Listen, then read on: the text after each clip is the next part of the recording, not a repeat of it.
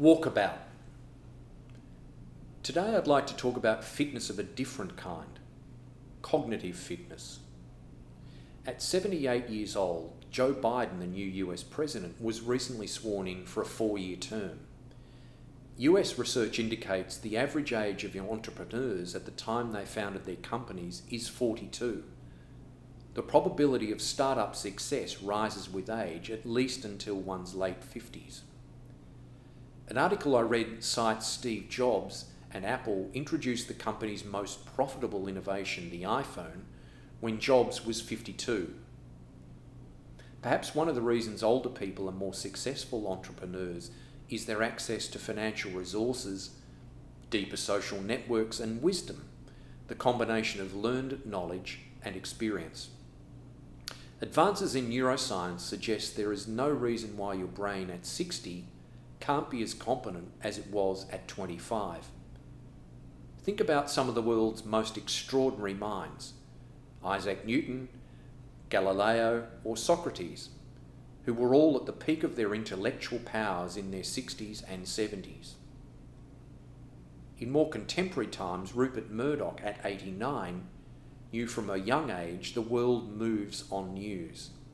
He leads News Corp, which is a diversified information and media services company. Its market cap, or market capitalisation, being the value of a company's shares at the time of writing, was US dollars 10.9 billion. The recently appointed US Treasury Secretary, Janet Yellen, is 74. You get my point.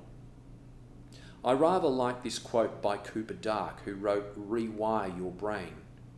Intelligence is not like height or weight that we can just easily gauge with mental instruments and determine its precise measure. It may have contrasted meanings for various cultures, age brackets, and skill sets.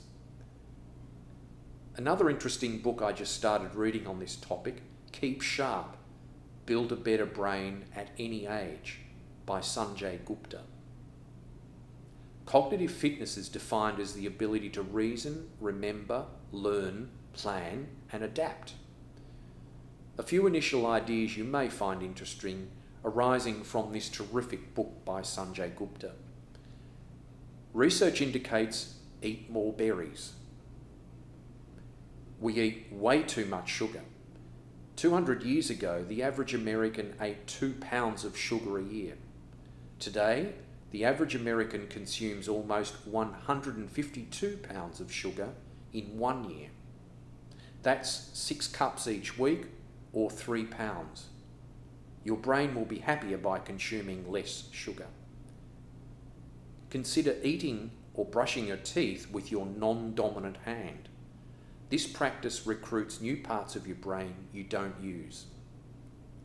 Walkabout, named after a rite of passage ritual practiced by Aboriginal Australian adolescents. Take a brisk walk with a friend each day. This may be better than shorter intensive exercise. Our brains need constant movement. The stimulation produces biochemical changes, increasing the production of endorphins and cortisol. Something I'm unaccustomed to, that is reading funny books. Humour promotes insight. Our immune system seems like it likes a good joke. Play new games. Pool challenges your left hemisphere. As I've mentioned before, the New York Times crossword always gives me a good neural workout, though it's very rare I get it out. Act up. Some years ago, I was in the early stages of developing a program for senior executives working with theatre actors and directors using Shakespearean texts to better their business and presentation skills.